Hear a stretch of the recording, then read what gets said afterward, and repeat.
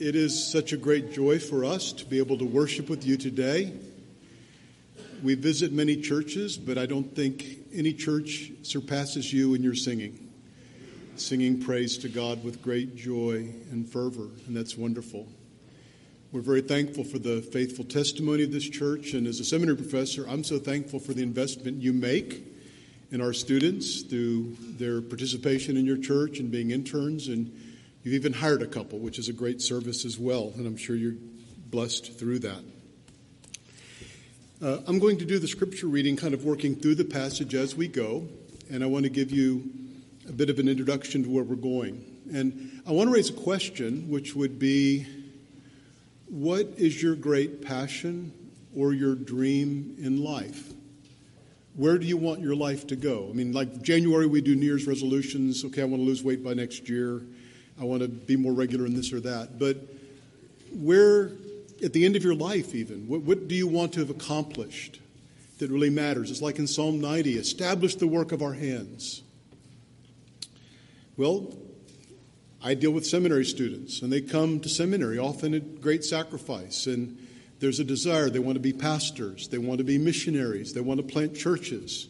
They want to do campus ministry within the church. Churches like yours, you look to planting other churches, sending out missionaries, building more useful facilities, training up people to send them out. But it's not just ministry that's significant. We all have different vocations as we participate in subduing the earth, and there are people here who want to establish businesses. And through those businesses, they'll be productive, which is a blessing to culture. They will be giving employment to others, producing products that benefit others, and hopefully giving generously to the work of the Lord. So those are also great ambitions. And then I'm so happy the children in the worship service today. Children have ambition too, don't they? What do you always ask a child? What do you want to be when you grow up? And sometimes it's more immediate, where you have things in your music or your sports or your grades. You have hopes for the future. Those who are a little older, what college am I going to get into? What vocation will I pursue? Again, I think these are all good things. I'll mention a couple more. Some of us are older, and we may have some regrets that we haven't done all the things we hoped we would do, but also we have a sense for our children, our grandchildren, the dreams we have for them. And since it's Sanctity of Life Sunday, I would mention even in the pro-life movement. I remember when I was in college in 1976, and in speech class I gave a speech against abortion and for life. And many people for the last 50 years since Roe versus Wade have had a dream to see abortion reduced. We thought, oh boy, we won the Supreme Court thing, now it's going to be better. It's not yet.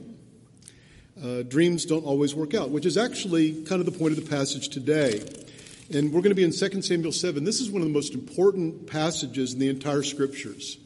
And I'm not going to comprehensively deal with it. I'm going to deal with a particular aspect of it. But the context is that David is at his absolute pinnacle.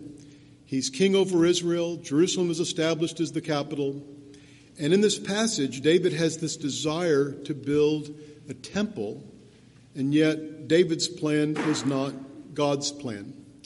And as we go through the passage, there are three things I like to do when I'm in the Old Testament, and I love Old Testament narrative. First, we just need to explain what's going on because they're living in a different covenant era than we are. Second, we want to show how these things point to Christ. In Luke 24, Jesus went through the Old Testament and showed how all these things point to him. This passage is really easy for that in the Davidic covenant. And then the third is the New Testament says these things were written for our instruction, upon whom the ends of the ages have come. And so it's profitable for us in living wisely according to the Word of God. So I have three main points. The first is a question to you. Do you want to do something great for God? That's what David wanted, beginning in verse 1. Now it came about, when the king lived in his house, and the Lord had given him rest on every side from all his enemies, that the king said to Nathan the prophet, "See now, I dwell in a house of cedar, but the ark of God dwells within tent curtains." Nathan said to the king, "Go, do all that is in your mind, for the Lord is with you." Now, if you've been reading all the way through 1 and 2 Samuel, when it says that the Lord had given David rest on every side, This is something quite amazing. David has been, fighting Goliath, fighting the Philistines, running from Saul, trying to kill him, dealing with civil war. And finally, David has come to a point of rest. Most of the enemies, the Philistines and others, have been subdued. The civil war is now over, and things are finally calm. But even more so, that this word rest is a covenant hope of Israel. In Deuteronomy, there was a promise, when the Lord your God has given you rest from all your surrounding enemies in the land which the Lord God gives you as an inheritance to possess. And so this is something remarkable. This is something wonderful. And of course, the concept of rest is also one that carries over into the New Testament, where Christ is the one who gives us the ultimate rest that God has promised. So David is in this time of prosperity, and he has this desire to build what we would call the temple, housing for the ark of God. And he actually seems kind of embarrassed. I have a nice palace, a house of cedar, and yet we're just keeping the ark of God, which represents his presence among us, as, in tents, and he wants to do better. Now, his expectation is not with foundation. Deuteronomy 12, the Lord described the time when his people would be settled and there would be a particular place established for his worship. And of course, we know that with the Lord's guidance, his son Solomon ultimately builds a temple. So it's not a bad idea. And it's especially a wonderful idea as you think of David's desire compared to other ancient Near Eastern kings. His desire in this time of prosperity is not in increasing the greatness of the name of David, but rather to bring glory to God. He says in the Psalm, I could have no rest until there was a place for the temple of God. And you contrast him with someone like Nebuchadnezzar in Daniel 4. Is this not Babylon, the great city I have built, and full of arrogance? And David instead recognizes, what shall I render to God for all that he's done for me? Not building a great monument to himself, but doing something to the glory of God. And he does something wise. He goes to Nathan, the prophet. This is the first appearance of Nathan. He'll appear later under less enjoyable circumstances. And David asks his advice. And Nathan says, go, do all that is in your mind. The Lord is with you. Now, you know it's coming. David's not going to be the one to build the temple. He said, well, isn't Nathan a prophet? Can prophets be wrong? I thought prophets were infallible. Actually, prophecy is infallible. In Deuteronomy 18, when someone speaks as a prophet, speaking for God, thus says the Lord, it is perfectly true if it's of God. But Nathan, who is a prophet, is really just speaking from his own opinion. Yeah, sounds like a great idea. The analogy would be maybe Nathan's wife asked him, you think it's going to rain tomorrow? And he might say no, and he might be wrong, because he's not receiving revelation from God and conveying it to others. He just notices, as we see in chapter 5, that God has been with David and all that David does. So he said, this sounds like a great idea. So, before we move on to the next section, a couple of points of application. One would be, how do you handle prosperity? The proverb says, give you neither poverty nor riches. We're warned in 1 Timothy 6 that those who are rich should not trust in riches. And for many of us, it's harder to be faithful to God in the midst of plenteous blessings than in times of hardship. And yet, as we see how God has been good to us, and by the way, we are all prosperous. When you look at our brothers and sisters around the world in many places, China, India, we have these freedoms, we have economic prosperity, we have many, many other gifts from God. And it's good for us as well to think of that prosperity as an opportunity to serve the Lord. The reason we're in this beautiful building today, the reason I have a lovely seminary facility in which to teach and in which I get paid to do what I love, is because people who are prosperous have chosen to use their prosperity to the glory of God. Buildings like this and the seminary were not built by people making minimum wage. It says people were prosperous as they worked hard, they worked smart, they were productive, that they chose to use their prosperity for the glory of God to work towards his kingdom. And that's a good thing. And that's something we should emulate. And I would add, in another respect, well, I don't have lots of money. Well, you have time, you have abilities, you have gifts that God has given you. Another aspect would be, I love many times you see Christian men or couples, and they reach an age of retirement, And they think, well, boy, now I don't need to earn money anymore. I have a pension. I have enough saved. I'm getting Social Security. Why not, when I'm 60 or 65, whatever it may be, use these latter years of my life to serve in the church without having to be paid? Even I've known people to go and do missions and other such things. So using their time of blessing to the glory of God. As God has blessed us, it should make us want to be rich in good works and to use the blessing for His glory. Another application of these first three verses is that even wise counselors can be wrong. And I say this as the director of the counseling program. David did a good thing. The proverb says, in abundance of counselors there is wisdom. It's a good thing for David to have asked Nathan's opinion. But we have to weigh the opinions of others against the Word of God. Now, typically when we're doing that, it's the Word we already have. In this case, the word is about to come in verse 4, a different word than what David and Nathan were thinking. Perhaps Nathan could have been a little more careful in terms of the advice he gave. But in terms of our seeking advice, in terms of our giving advice, there's a principle here, and that is we need to distinguish between when we're speaking on God's behalf from Scripture and when we're giving our own opinion. And so I can say to someone, the Bible says 6 days you shall work, and it says if you will not work, you shall not eat. And so you should get a job. You're an able-bodied person. And that's something I think I could say from the Bible, and it has the authority of God's Word behind it. But then if I say, well, Amazon is hiring, you're okay to go there, but I can't command you to go to Amazon. You could also go work somewhere else. The point is, go to work. In marriage, I can say marriage is a good thing, but it's not always God's will that everybody be married. My wife sometimes likes to do a little matchmaking. She's had some remarkable successes. But even then, you can say, well, you might look at this person, but I could never say it's God's will that you marry this person. So when people give us advice, we need to be careful to distinguish between opinions and what comes from Scripture. And when we give advice, and this is a big deal for counselors and pastors and those in authority, because you're kind of looked upon as someone who's a professional advice giver of some kind, I think we need to be very careful to distinguish between this seems like a good idea, which is what Nathan said, as opposed to here's what the Scripture says with all the authority that God has. So, first point is, question to us, do you want to do something great for God? David wanted to do something great for God. But then the second point is, your plan, your dream may not be God's plan. As we continue in verse 4.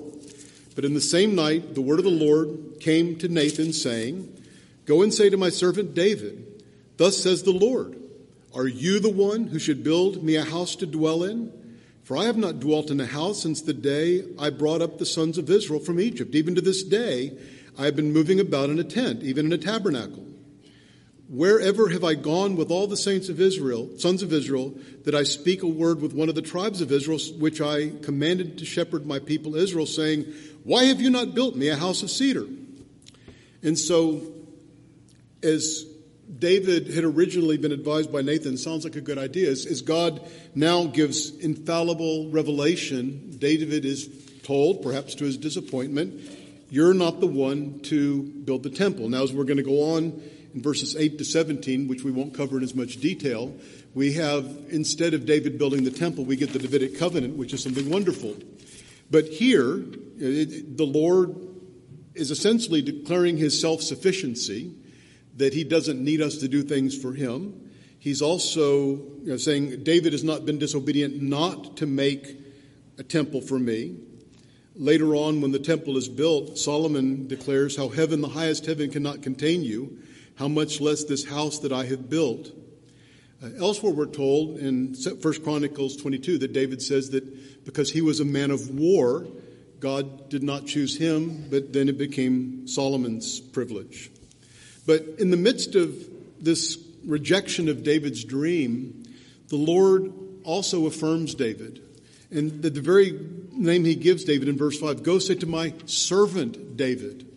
And this word servant is also very important in the Scriptures.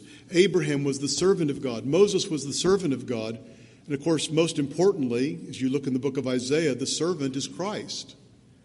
And he is the one who came not to be served, but to serve and to give his life as a ransom for many. And so even though David's plan, his dream is rejected, David is not rejected. And David is affirmed, and then what's going to happen next, that even his desire to build the temple is good. In verses 12 and 13, he says, when your days are complete, your son, verse 13, will build a house for my name. And so it just wasn't David's to do. But David is absolutely affirmed it's going to come more as we go. So, application. Again, not all of our dreams are God's will, even if our intentions are very good. And, you may want to be married. You may want to have children. You may want to do a certain kind of ministry. And you may have a great passion for this. Just having the passion doesn't mean it's God's will. Part of the challenge, actually, in seminary is students come in with dreams and hopes and desires, and some exceed even the dreams they had in the way God blesses, and in some cases their lives don't turn out as they had originally thought. I have two couples that are very close to us, and they both decided they wanted to be missionaries. They wanted to be missionaries in very hard places I would not want to live, places I would hardly want to visit, and they were willing to do that. And yet, with all the desire they had, the Lord closed the doors and they did not go. And that had to be so hard for them. Sometimes you may even have a dream and a desire, and you may have other people like Nathan saying, that sounds like a great idea for you to be a pastor, for you to start a business, whatever your hope may be. Even their encouragement is not necessarily God's will. Sometimes we may have perfectly good and wise desires and ambitions, and he just has something else. It's like in James 4, if you desire to build a business, you have to say, if the Lord wills. Now, the positive side, as we're going to continue going, is that God, who is sovereign, may have something different and better for you than whatever you thought it was going to be.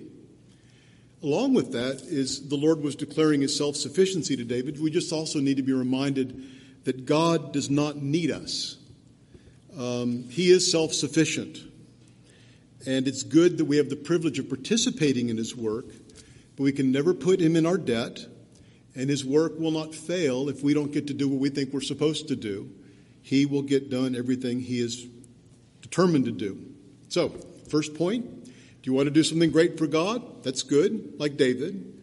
But your plan may not be God's plan. David's dream, a great dream, affirmed by others, is still not God's plan. But then the third point is the happy part, is that rather than you having the dream to do something great for God, it's actually God who does great things for you.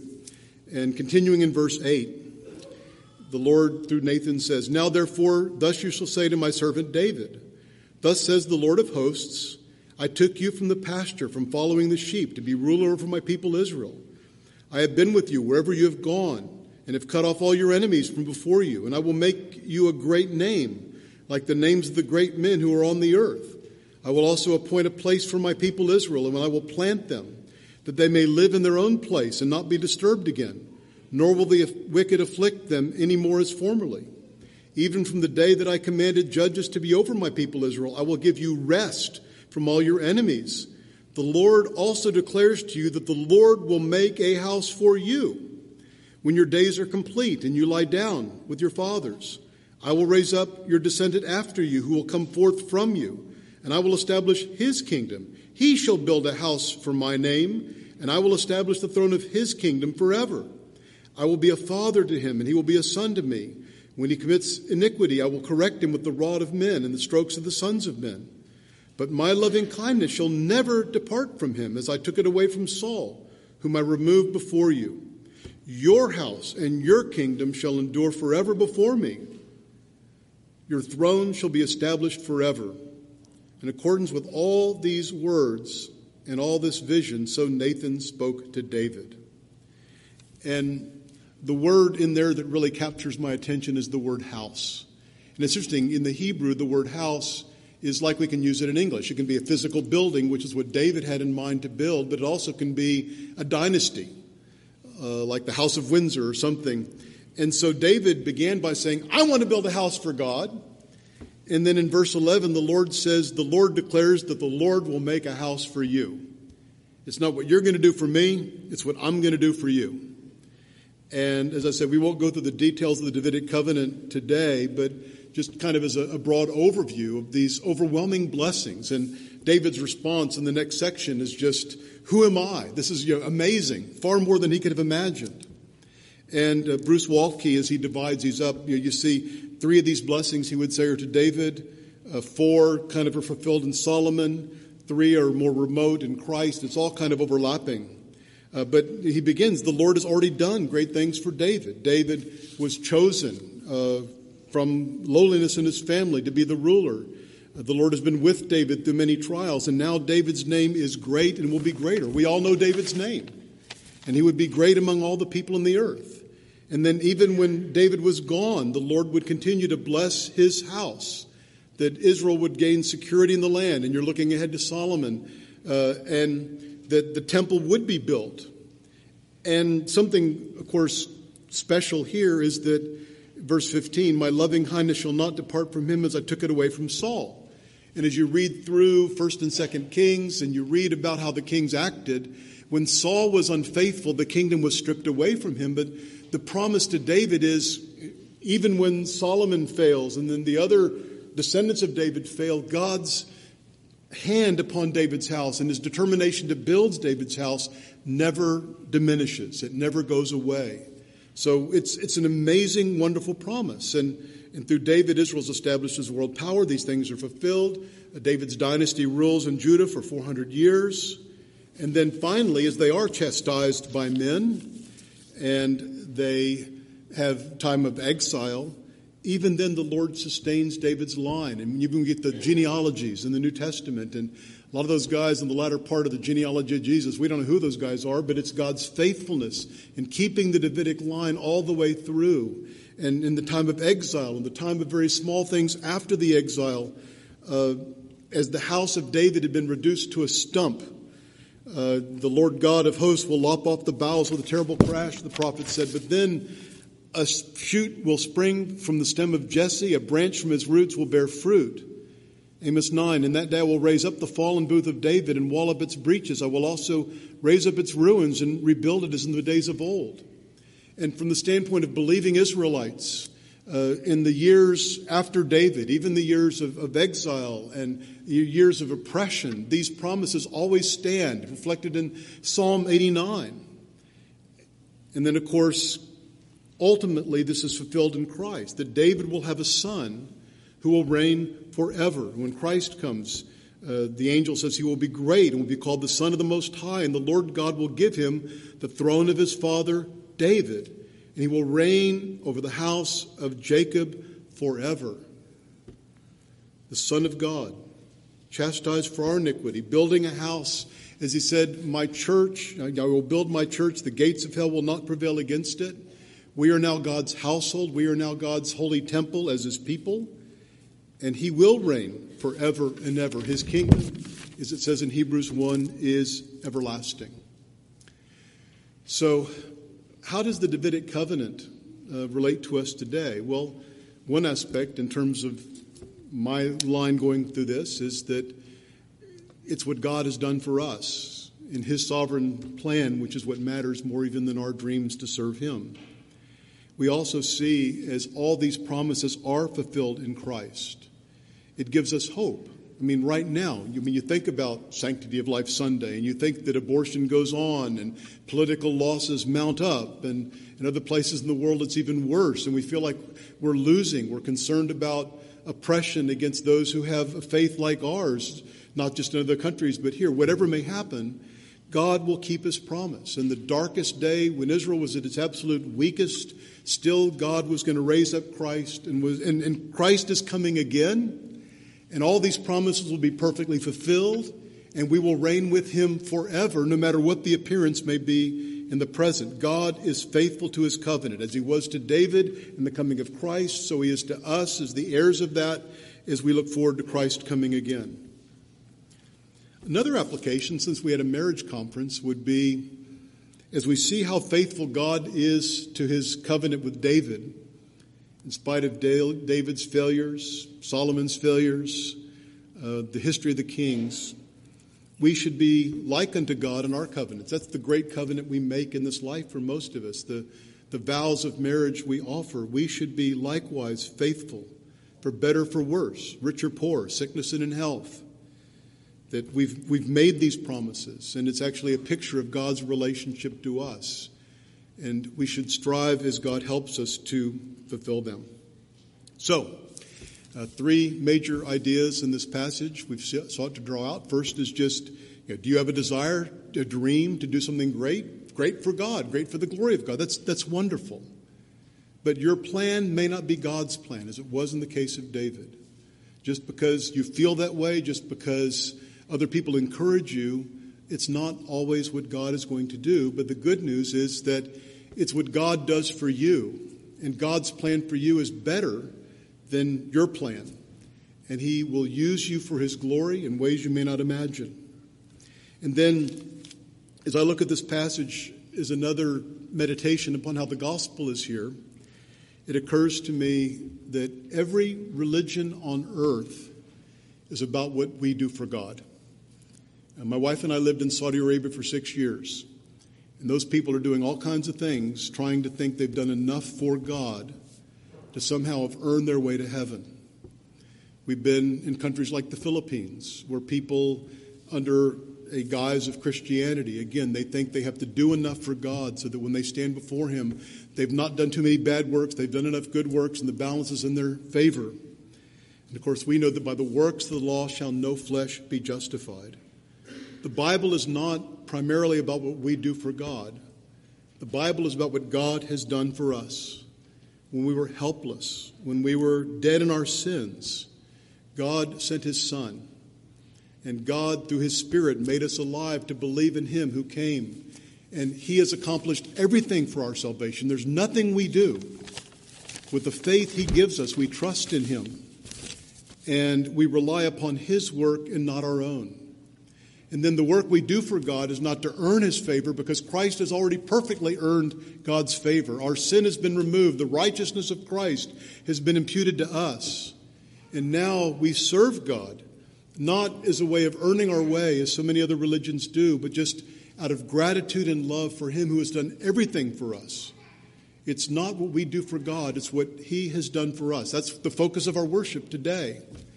And then, yes, we do go forth in love and in gratitude, seeking to do for Him, as David had a good desire, submitting our desires and our plans and our hopes to Him. Let's pray. Father in heaven, we thank You for Your word. We thank You that everything written is profitable for us, for our instruction. You know the particular thoughts of people in this room. If there are people who are today living with shattered dreams, help them to trust in You. Help them to look to how You may choose to use them differently than they thought or planned, and to rejoice in that and to be content in that. Father, if there be anyone here who came in thinking that they could do enough for You to merit Your favor, that they would repent of that. Because we can't be saved by keeping the law. We are incapable. As we've confessed today, we've not loved You with all of our heart. We've not loved our neighbor as ourselves. We need mercy, and we thank You that Christ has come to do for us what we could not do for ourselves, as He gave His life on the cross to turn away Your just wrath from us, and then we have His perfect righteousness bestowed upon us by Your grace. Lord, help each one of us today to humbly acknowledge what matters is what You have done for us, and with the empty hands of faith to receive that and to rejoice in it. And then, Lord, as those who have been so blessed, help us to be useful in Your way according to Your plan for Your glory. We pray this in Jesus' name. Amen.